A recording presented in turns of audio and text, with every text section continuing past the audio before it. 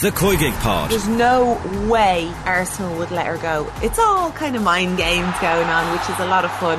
Picked up more attention than any other actual transfer. Subscribe to the feed in the OTB Sports app now. You know, that wasn't an All-Ireland winning performance. Probably should have won the game based on their second half performance. Is it a step too far to say it was the performance so far of the World Cup? Maybe not. OTBAN's performance rankings with Gillette. I'm scratching my head at performances with just lacked that intensity. Yeah, I knew there was something else we're not going to get time to do properly this morning. Shifty Lad says the Dublin Racing Festival was a huge success according to all the podcasts from England yesterday. Credit to everyone involved. Record numbers, numbers that they haven't seen in 20 years. Record bookmakers turnovers, and Honeysuckle turned over, but now potentially going for the Mayor's Hurdle at Cheltenham, and so maybe a swan song at Cheltenham with another success. But what an incredible story that's been. I don't know, where would you put Honeysuckle? Like you can't put a horse that's given so much joy in the red. I think it would have been Amber, but she doesn't make the cut today. So yeah, I saw the argument on the TV kind of after the race of the weekend when State Man did the job, wondering, do you put Honeysuckle into the Mayor's Hurdle, or do you just let her go off into the sunset? Because you could win the Mayor's Hurdle and then it's out in the bang, but then if she goes to the Mayor's Hurdle and doesn't win, it doesn't really matter though. At this stage, the career is so great already. Like, and there's no questions of health or anything. I mean, we've been talking about her for the last number of years. I think the plan was always to run this year, and then they'll try and put her in foal, and away you go. Yeah, and I was concerned in the Champion Hurdle when you see her tail off a little bit and State Man pulls ahead. That chasing pack, she was going to kind of move towards the back, but no, held on for second, which an impressive showing, because it was actually a decent race. It's been confirmed this morning she's staying in training for the, according to Richard Redballs, she's staying in training for the Mayor's, confirmed this morning, and we're being threatened by one of our own here. Bobby Dwyer says if Spurs and Kane aren't in the green and switching to second captains, it's not in the green. I mean, we knew. It's like he's not getting special medals for delivering the post today. Yeah. Well, come back to me when he's broken like the actual Greaves record of goals in the top flight, which is 140 more to go. But famously, football didn't exist before 1992. Of course, true. I think we have to, Kane's bringing medals to North London. He's now for Arsenal. He's cracked the top 30 of top flight goal scorers. Right, wow. But is he third in the Premier League? Is that it now? Yeah, after Shearer and Rooney. Yeah. Is he the greatest product of the Arsenal youth system? I saw someone questioning at the weekend. He possibly is. The greatest player to come out of the Arsenal academy. I can't think of any better.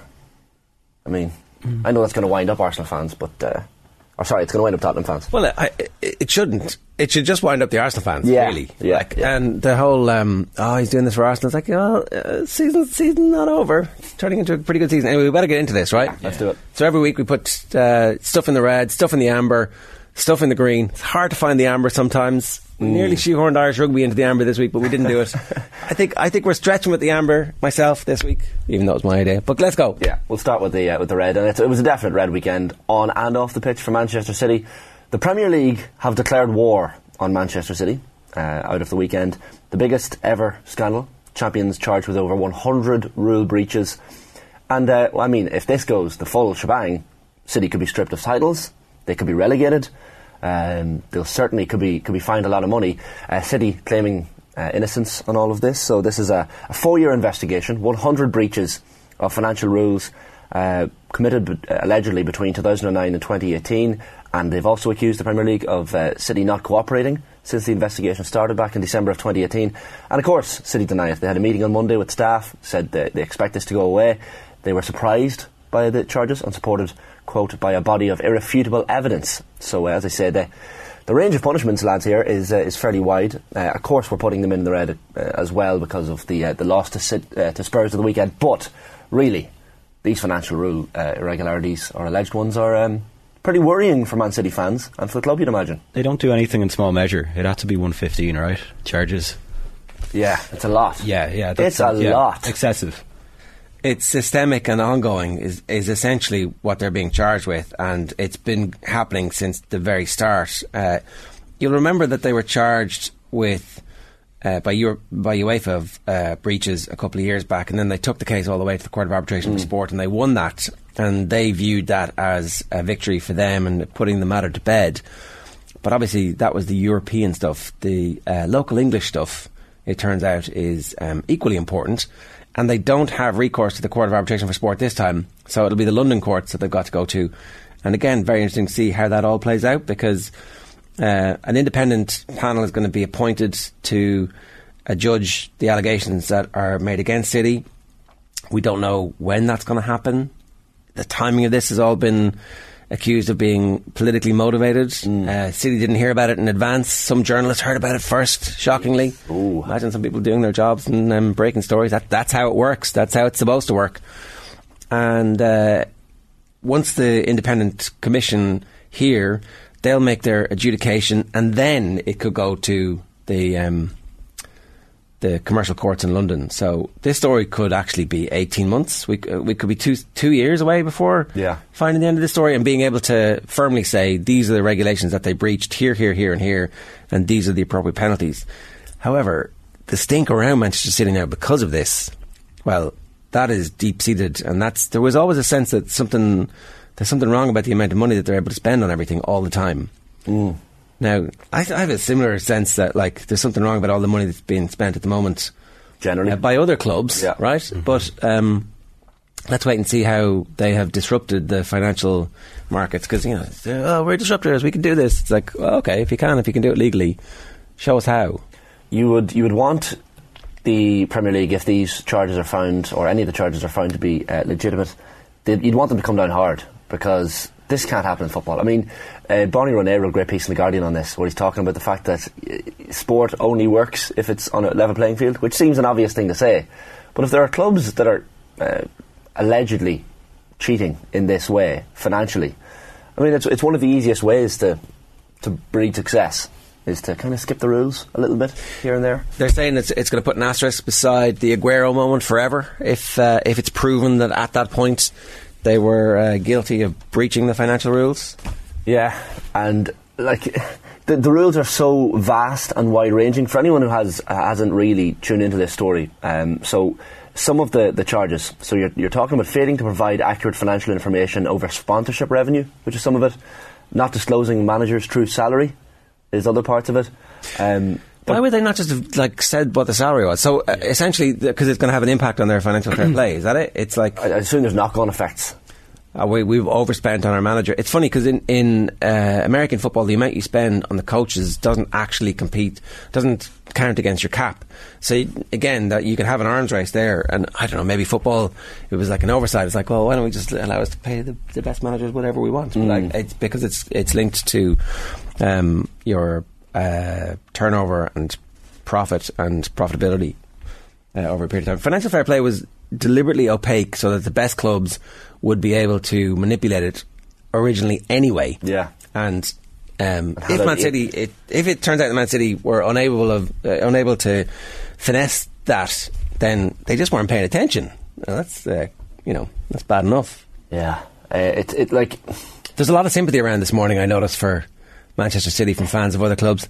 They really feel like that plucky underdog is just not getting a fair crack of the whip. Yeah. Well, look, if this goes as bad as it could possibly go for Man City, it could be a case of, those great clubs, the clubs that were in the Premier League once upon a time and went all the way down. Preston North End. Well, yeah. The clubs that just went.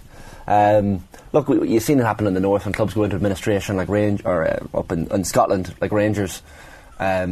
Clubs can come back. Freudian slip there, Shane. The north of the UK, of course. But clubs can bounce back. But if 115 rules are found to have been breached, I mean, City should be slapped very, very hard on the wrists. You make a good point, though. Will they? That's the thing. If we could go, as you say, it could take 18 months to 2 years, Ger, and we could go through all of this and go through the nitty-gritty of what it is they actually breached, and then the punishment and the sentence hand down mightn't even correlate, and it'll be kind of like what's happening with Will Still at Ross. And it could be a fine, they could be dock points, they could look at that as price of doing business. Look, as long as we can, it's just a cost we're going to have to incur. Here's the point. I think you make a good point that they qualify for all those Champions Leagues. They've invested all this money in their youth system, which is now starting to produce footballers at a very high level. They hoovered up all the best young talent, and they have now become sustainable in recent years, where they can sell players for high amounts of money who are England internationals and top quality internationals around the world.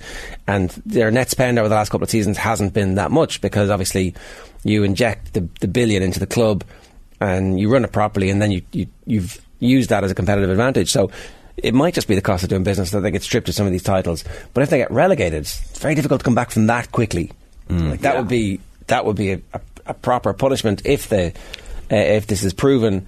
So I don't know. It's going to be very interesting to see what happens. Will Pep Guardiola be happy being associated with this club in this moment when these allegations are made, or will he come out fighting and say this is all nonsense? I've been given access to all the stuff that we put forward for the European campaign in the courts, in the Court of Arbitration for Sport, and I've seen all that, and I trust the people, and I'm here for the long haul. Or, I mean, yeah, they could dig their heels in. They could be like, even if they were found guilty, it could be a Lance Armstrong job. Keep the 6 Premier League trophies on the museum wall. That's it. And what if they win the Champions League this year? Does Pep walk away then and say, well, I've looked into it and I need to preserve my integrity and I'm stepping away? Or does he step away because, there are no more mountains to climb? Yeah. I think that there's no actual... stripping them will be very difficult. Yeah. According to the bits that I've seen today, and again, you're kind of just trying to piece it together from the different reporting.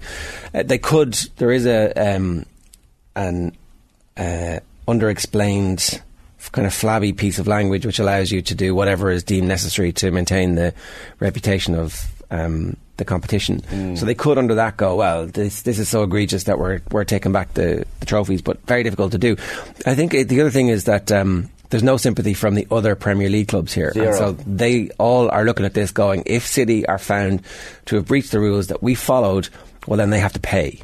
And that will be the bit where the court case is taken by City against whatever findings are, and then all the rest of the clubs will go, screw you, I'm sorry, but we would have qualified for Europe, and we would have had those young players, and we would have been the ones who were able to sell hundreds of millions of sponsorship to those companies who were interested in getting involved. So the mad part of it was that, as you said, Ger, the surprise that City got. Apparently this was delivered, these legal papers were delivered by a courier on Monday to the Etihad. I imagine being that courier, who has no idea possibly what he's delivering. He is literally delivering legal papers to Manchester City over 115 alleged breaches. So I'd have loved to have seen that. Do you reckon it happens like in the US TV shows where it's like you've been served and they use a sort of weird chicanery to get the paper into their hand because really that's how they serve them? Yeah. Hey, I've got. I don't know what you'd be giving to those people at Man City who have literally everything that money can buy in the world. OTBAM brought to you live each morning by Gillette Labs for an effortless finish to your day. What's next? Yeah, next we'll move on to Liverpool, who had a bad weekend, it has to be said. They're having a lot of bad weekends recently, Jurgen Klopp. Getting increasingly tetchy, I've noticed in the post-match press conferences, but you can kind of understand it, given the results. A 3-0 defeat to Wolves at the weekend. The first 12-15 minutes of that game were abysmal. As bad at the performance early on in a match as you'll see from a team. Liverpool haven't won a Premier League game yet in 2023. Third time in a row Liverpool have lost away from home in the league. I mean, Jimmy Carragher was on the telly at the weekend after the game and kind of backing Jurgen Klopp, saying there's no chance that anyone else comes in and takes over from him. And I don't think that narrative has moved that direction yet, that Klopp is not the man for the job, but certainly there's a lot of negativity around the team. Joel Matip was crap. If you watch back a couple of the goals, it's not just a concession of 3 goals against Wolves, it's the manner of the goals. They were asleep for most of them.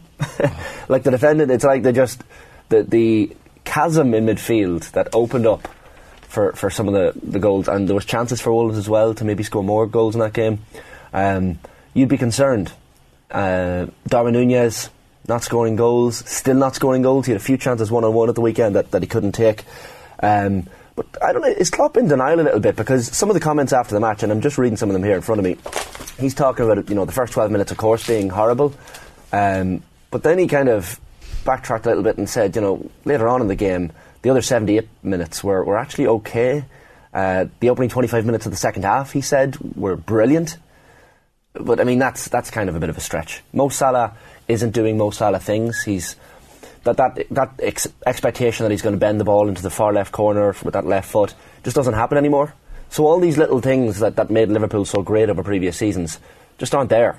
And they look a little bit broken as a football club on the pitch at the moment. Tired, maybe, is the word. Well, maybe. I think you're right in terms of Klopp maybe not seeing what's in front of him, and in terms of delusional managers, we'll get to Leeds in a sec. But do we not give enough credit to the other teams that are actually putting performances against Liverpool? I think Wolves were quite good, even if the third goal was like shambolic defending. And the other teams they've lost to, like Brighton and Brentford,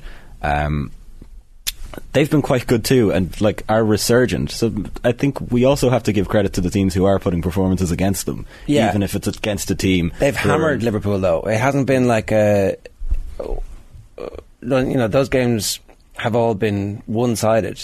It's not like, it doesn't feel like Liverpool are in these games. It's because of the drop-off in previous seasons, the level we expect of Liverpool. That was 9 points, chalked down at the start of the season. They'll win that. Yeah. And those 9 points are the difference between them being in the hunt for Champions League place. I do think this season is really interesting. Like, it's possible we're going to have a proper title race. And this stuff around City, like, the players' agents are going to be going, what happens if we get relegated, off the field? Do I get paid less? How does that work? I mean, if we get relegated because of performances on the field, I understand that I'm going to get paid less if I have to play a season in the Championship to get them back up. But like, I didn't do anything wrong. I fulfilled my part of it. So you can see how they might be weak. Arsenal might be Arsenal. We don't know after the performance at the weekend. And so there are teams definitely improving, is my point. But at the same time, Liverpool are abject. Yeah. Like, I'd love to hear from the Liverpool fans, because it was Sadio Mane's energy and the creative tension you have with Mo Salah, that's gone. And then it was like, well, the midfield are no good because they haven't signed anybody, but they're all on big contracts. And now it's the defence are also shite. And like, literally everything is bad. Yeah. So at that point you're going, something else is happening here. Something is... What Liverpool fans? Let's be having you. Something pretty grim. Is there actually no universe in which Liverpool get rid of Jurgen Klopp? Like, does he have so much credit in the bank that... No, there's the only... he has to step aside. He has to want to go. And it hasn't reached that point, I don't think. If they honestly believe that they could sign Jude Bellingham in the summer... there's no way he's going to go. I mean, I think he thinks that he's got forwards who will at some point gel, and maybe they sell Salah in the summer and that relationship is over and they use a bit of that money to reinvest. I don't know, but like... I think Sadio Mane was so important, and sometimes you only know what you got till it's gone. But that's like one tiny part of it. Why is everybody else playing shite? Well, yeah. Do you know, whatever about the press that Sadio Mane had and his goal scoring, okay, you take that out of the team, it's very important, but at the same time, they still have players who, like Sadio Mane, missed some big games over the years because of injury, missed portions of the season because of injury. They were fine. They weren't incredible, but like... Even Trent Alexander-Arnold and Andy Robertson, who once bombed up and down wings, raiding teams, they just look afraid to do it now. Afraid is probably actually the perfect word. There's just a little bit of fear in this Liverpool team at the moment. And when you start to lose games and you keep losing games one after the other, the fear just mounts and pressure mounts. I'm looking at the top 5 lads for the next permanent Liverpool manager, the odds. You've got Ange Postecoglou in 5th, Julian Nagelsmann as the 4th favourite, Stevie Gerrard 9-2, 3rd favourite. That'd be great. I will lay you any money. Steven Gerrard will not be. No, not a chance. Whatever odds you want, folks. Tommy Tuchel is the 2nd favourite at 4-1, and the 5-2 favourite is Pep Lijnders to be next permanent. I don't think they're going to give Pep Lijnders the job to step up, are they? I wouldn't have thought so, but if they want continuity, maybe that's the thinking from the bookies. But can we just also have a minute for Klopp's ridiculous? I'm not going to answer that question. I'm not going to talk to you. And then also somebody else. That's the bit where the whole press corps is supposed to stand up and walk out. Solidarity. Yeah, there's definitely a bit where you're not just. That all made me feel uncomfortable, but. That's ridiculous behaviour. Just answer the question and go, and explain to everybody else why you don't think this person is worthy of answering. What is it specifically that caused you to think, okay, you're not worthy of, even though you're here in a work capacity, I don't have to answer you? Because it's I mean, whatever the story was that pissed you off, talk about that and address it or counteract it. But I don't know, that's a bit where... So I don't think there's any world in which FSG say, OK, you're not our guy, because he's so spectacularly important and clearly one of the best managers over the last 2 decades. Now, maybe there's just a natural peak in his cycle and that peak is over and he's got to go again, and maybe he'll do that somewhere else. But when that stuff starts happening, you can't pull the Alex Ferguson bully and ban people from your press conferences the way you used to just get away with it. You can't do that anymore because the world has moved on, and it's those type of things that where it just becomes like, oh, I don't really need this. I don't need this. Yeah. So his press conferences have reached epic proportions of Kloppisms. Yeah, it's real Hurricane Neddy. When Ned Flanders kind of loses the rag, feels what's happened to our fallen angel. So Liverpool fans won't be happy. We'll move on to the Amber, because another club's fan base who won't be happy this morning, and plenty of them in Ireland, are Leeds United. Jesse Marsh has been relieved of his duties. I'm sure he is probably relieved to be out of the club, given how things have gone recently for them. But 7 games without a Premier League victory for Leeds United. Jesse Marsh, of course, replacing Marcelo Bielsa. It was never an easy job to have to take over February of last year. Losing 1-0 to Nottingham Forest at the weekend, and that was all she wrote for Jesse Marsh at the club. The statement from the club: Jesse joined the club in February 2022 and was instrumental in keeping the club in the Premier League in the final day of last season. But I mean, where do they turn to now, Leeds United as a football club? I often find when you sack it's February, season ends in May, do you not just hold firm? Things are going to come good. Relegation is probably, in my opinion, now a certainty for Leeds. I think they're going to go down. Then they can't be in the Amber. Well, at least play along with this bit. Why? Okay, so we'll put them in the Amber because there's a hope that they might get a Sean Dyche bounce. Yeah, exactly. But they're not going to get Sean Dyche. Who do they go to? 17th. They're still out of the relegation zone, I should say. Only on goal difference. Yeah, tied with Everton. Funnily enough, Carlos Corberán, obviously. Yeah, well, that's the most Premier League appointment ever. Probably the most Leeds United appointment ever. Cameron, you're a Leeds United fan. Where do they go now? Where do they go? Where do they go from here? I don't know. It's very hard. I see. The thing about Jesse that's really, really interesting is that the team weren't playing terribly. The narrative for the last couple of weeks is they've been playing quite well and they've been putting in good performances, but it's just not turning into results. I think a lot of that is the fact that the players have gotten better, for want of a better phrase. Patrick Bamford's back from injury and he's been struggling, and he seems to be in fine form. We've got Nanto. Rutter was a signing that really shows promise, even though his Bundesliga record wouldn't have inspired anybody, but this season at least.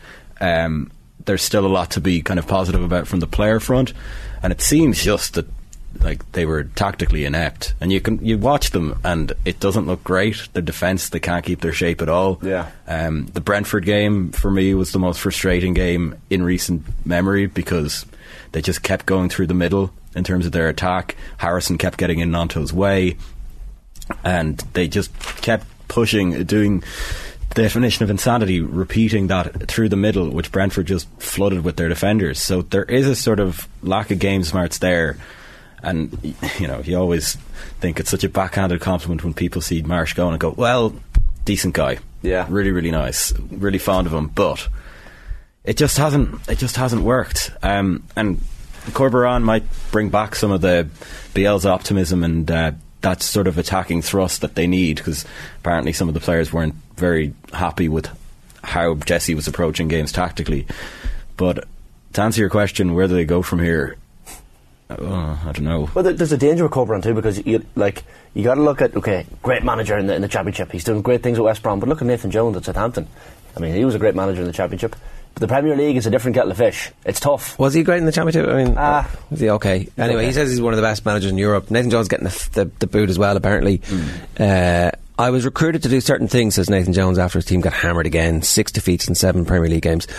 I was recruited to do certain things, and I don't see my team in there. I've pandered a little bit. It's like, if it's not your team, mate, whose team is it? Passing the buck. So apparently the board are like, what? Nathan? Sorry, pardon me? Excuse me? Okay, All right. Let's see how you get on against Wolves. And so they got Wolves, and then he's going to get fired after that. So It's coming to about a week, I think. it took a long time for them to start sacking managers this season in the Premier League, but when they did, Yeah. they were up there with the best of them. Not in single spies. It's going to be a vintage year. Yeah, it's like the Dublin bus. So that's where Leeds belong, I think, in the Amber, because fair enough. You think they're in the red? You're They should hoping be. that they might be somehow able to turn it around. I think, yeah. I don't know. It's guaranteed they're going down. Still think there's loads of people who could get sucked into that. Yeah, well, their next two games, they've got a double-header against Manchester United, starting tomorrow night. Should be great fun. That's going to be interesting. Is one of them a cup game though? Both league. Both league. Both One's league. rearranged. Right. So I think the Queen's passing led to all these. Yes. Was that this double-headers. season? I know, yeah. Was it? Yeah. Oh my God. Apparently so. What a year. Yeah. Wow. Some year, lads. Some year. You forget there's a World Cup in the middle of it all too. Exactly, yeah. So we'll get to the green, the positive stories. Irish rugby has to be in the green.